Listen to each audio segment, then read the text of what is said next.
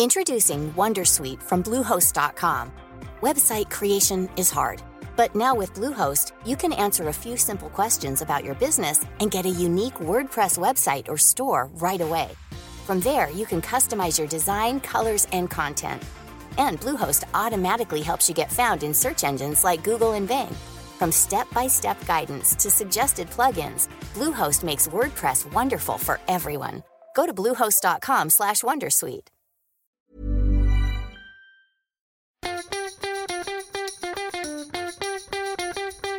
From Barangaroo Studios, the AusBiz COB is the key stuff you need to know about the day in business and finance. Well, hello. It is the 14th of the month of June, 2022. This is the COB, the stuff you need to know, let's just say, about the markets today. I'm Nadine Blaney. Nice to be with you again, and I'm here with David Scott. The battle of the jet-lagged anchors. Yeah. I think you're winning at the moment. I am winning at the moment. But look, how could I not have been enthralled with what I think is a day many will remember for the local market? Look, not necessarily for good reasons. In fact, the S&P ASX 200 marked its worst day since March 27th, 2020. So you remember the depth of the pandemic. The S&P ASX 200 is now 12% lower than this year's peak. So it's correcting, isn't it? All happening. And that liquidity unwind is gathering pace, and recalibration of growth expectations is gathering pace, as is expectations for policy tightening from central banks. It's interesting. I had a good chat with Martin Crabb from Shaw Partners to end the day. Look, and it seemed to be consensus that there was a sense of perhaps panic selling out there today, but not capitulation. What do you think? Oh, zero capitulation. The fact that we finished well off our lows tells me that a lot of people are probably squaring up after some of the recent declines we've seen ahead of those key risk events.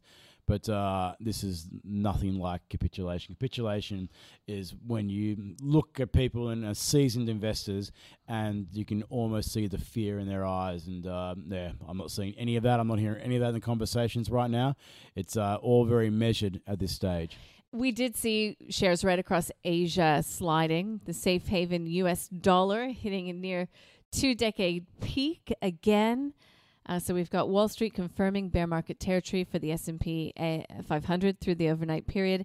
And look, yeah, it all comes down to inflation and rate expectations. Look, many people that we spoke with today, 50 basis points, of course. But the conversation is more and more centering on 75 basis points coming through on Thursday from the U.S. Fed.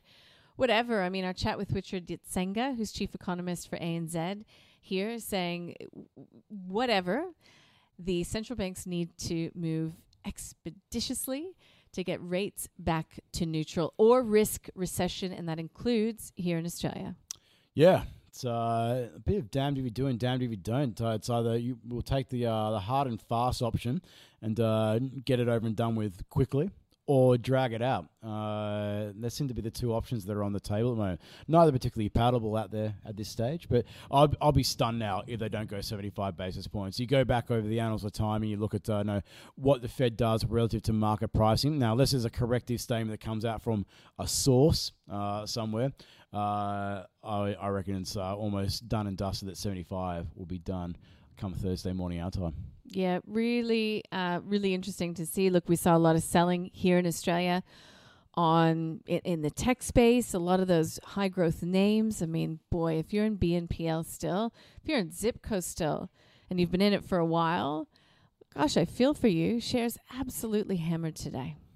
Yeah, I'm not going to say anything other than that. It's been a pretty ugly ride. There was plenty of opportunities to go and get out on the way down, but if you're a true believer, it's become very costly. And you want a poster child of the recalibration of economic conditions and recession risks and the like, then look no further than the buy now, pay later space, because those business models, from day dot, thought they were going to be very, very vulnerable to a change of macro environment, and we're seeing that play out right now. It was the worst performer on the 200. Mesoblast, the second worst performer, did put out a litigation update regarding the proceedings against it. It is down by close to 12%. PointsBet down by more than 11%.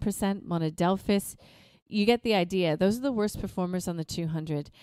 the best performers, and there were a few that traded into positive territory by the end of the session. Computershare amongst them, Domino's Pizza, Westgold. It was out with the production update for May, and they all ended into positive territory. But look, I'm not going to pretend it was a good day by any stretch of the imagination. As we're recording, just after market close, we're watching U.S. crude futures rising further, up by more than 1%. And in a bit of breaking news coming from APRA, we do have new requirements that have been finalized under its macroprudential policy framework. So new requirements in terms of bank lending. Banks will need to have systems to limit growth in higher risk residential mortgage lending. Those changes take effect from September of this year. It says that it is really going to be monitoring closely housing lending risks to ensure that risks remain within its appetite. And I only bring that up. Obviously, I haven't had time to read the whole report. But if you take a look at some of the sectors that really suffered today, I mean, banks, yes, off the lows of the day, but pretty dismal performance coming through from the big banks, even as we see interest rates rise with further expectations of rate. I mean, I thought net interest margins would be going really well. That was the thesis a few months ago. But then CBA went and started lifting its at-call variable deposit rates, and then everyone was talking about they would. Yeah, margins getting crushed, and then you go and throw into the mix provisions for bad and doubtful debts down the line. That 2.5% buffer that all new lenders were having their loan assessment applied against, and now 300 basis points since changes were put in by APRA. I dare say a few market participants are a little bit squirmish as to how well tracked those were, because clearly people are concerned about what could potentially happen in the housing market, and then beyond that in the debt markets. All right, so on our worst day in more than 2 years, we asked our experts on the call today, a little bit different, for a buy, hold, and a sell to help manage your portfolio. So taking a holistic view at a portfolio, because, some are already talking about potential opportunities in the market. Amongst them, Joel Fleming, who joined us from the UBS Yarra Microcap Fund, and that's available via show note. But, you've got to sell something sometimes to have the cash to then deploy if we do see opportunities rising. So anyways, Scott Phillips from The Motley Fool, Chris Conway from Marcus Today. Listen in for their buy, hold, and sell. Buy for me was Worley. Energy and materials have been the places to hide, if you will, or play even and make some money out of them. Worley's is obviously in the energy space or tied to the energy price. Oil is still at $120 a barrel, so I think there's still some perhaps juice in that trade. The hold was CBA. Again, it depends on what type of investor you are, but if you're a long-term income investor, I don't think you sell this one on, it has been a fairly brutal week or so for the banks, but I don't think you sell it. And of course, the dividend is coming up. And then the sell was Breville Group, and that is in the consumer discretionary space. I'm going to go for Technology One as the buy. It's a really, really high-quality niche provider of IT services. But if you get a chance to buy that one when it's on special, I think it's a really good business to buy. It's one you really want to kind of grab and run with. So Technology One for me, TNE is the code. The hold for me is Corporate Travel Management. I own shares in this one. It's been a recommendation of ours for a long time. It's done really well. When it comes to sells, now, this one could go higher because it's largely a sentiment stock. You look at the PE on this one, there's a lot expected of it. So maybe it continues to do well just because that sentiment remains high. If the sentiment does turn, though, there's a lot of downside risk for Pro Medicus. If I owned it, I would be selling it now, taking the money, saying thank you very much. Okay, so that is the abbreviated version of a buy, hold, sell from those two expert guests. You can listen to the call in its entirety if you'd like to get more detail on that. Hey, Scotty, just focusing in on the Australian economy for a moment. We had a couple of reads out today, Consumer Confidence, NAB Business Survey. What to make of them? Things are pretty strong still out there, and inflationary pressures are still persistent, and you could probably say arguably building as well. So onwards and upwards for the RBA cash rate, and we'll see where we go from here. But coming from such a laggard response and a long way back and playing catch up increases the risk of a policy mistake, and that's what my fear is at the moment. Policy mistake here in Australia. Yeah, I think it's on, and not just here, but I know the Federal Reserve, other places, ECB, just too long in the tooth. Kept the foot to the floor when it came to stimulus for far too long. And I mean, this is what's happening because everybody's saying right now, the Fed does not have our backs when it comes to risky assets, and I always think, okay, get it, but they certainly weren't thinking of these consequences when this stimulus was just coming fast and furious for longer than it had been expected. It's all well and good to say that now, well, we don't have your back, but boy, take some responsibility for where we find ourselves too. Yeah, and we're going to hear a lot of excuses over the next little bit. It was a gross miscalculation and a gross underestimation of what was going on with the demand side of the equation. Just to go and fit with that transitory narrative that kept getting pushed and pushed and pushed on us for so long. And I was banging the drum with it.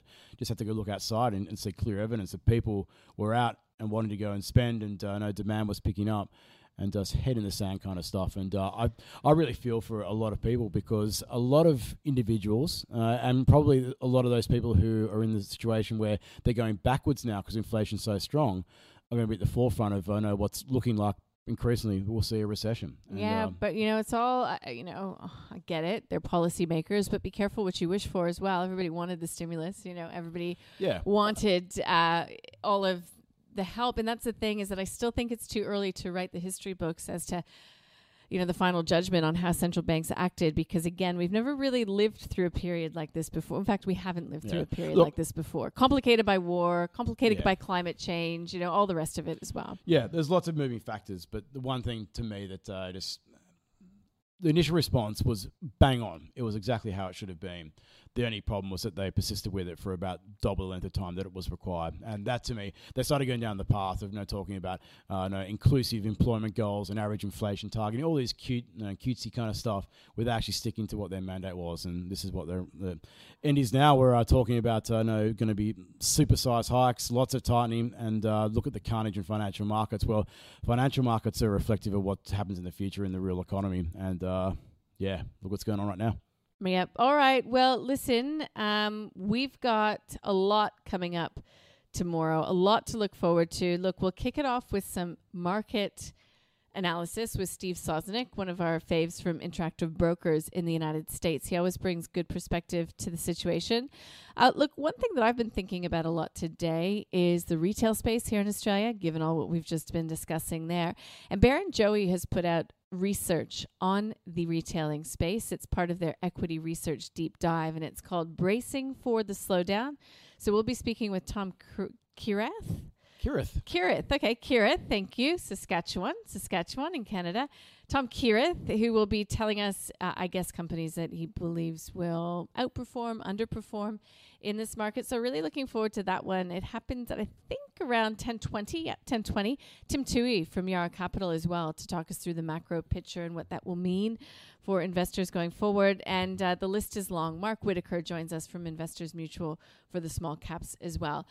So look, anything could happen today. We've got U.S. futures currently higher. As I mentioned, oil higher, but we did see pressure coming through on metals here in the Asian session today. Lots of nervous investors out there, lots of pressure coming through on crypto, lots of investors who've never lived through inflation, never lived through a real drawdown. So, yeah, it's all live. It is. Be nimble out there. Don't panic. Wait for the opportunity. They will come, and you're going to get lots of opportunities over the next little bit. That's why you got to go and tune into Ausbiz each day. We can go and give you some of those opportunities. All right. Well, Scotty, hope you have a good night. Hope you get some sleep. So do I. I hope you get some non-jet lag impacted Zeds as well. Thanks. We'll see you tomorrow. See ya.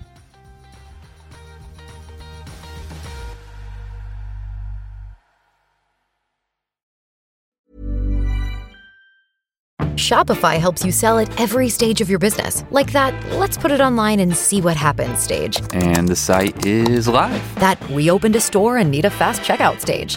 Thanks. You're all set. That count it up and ship it around the globe stage. This one's going to Thailand. And that, wait, did we just hit 1 million orders stage?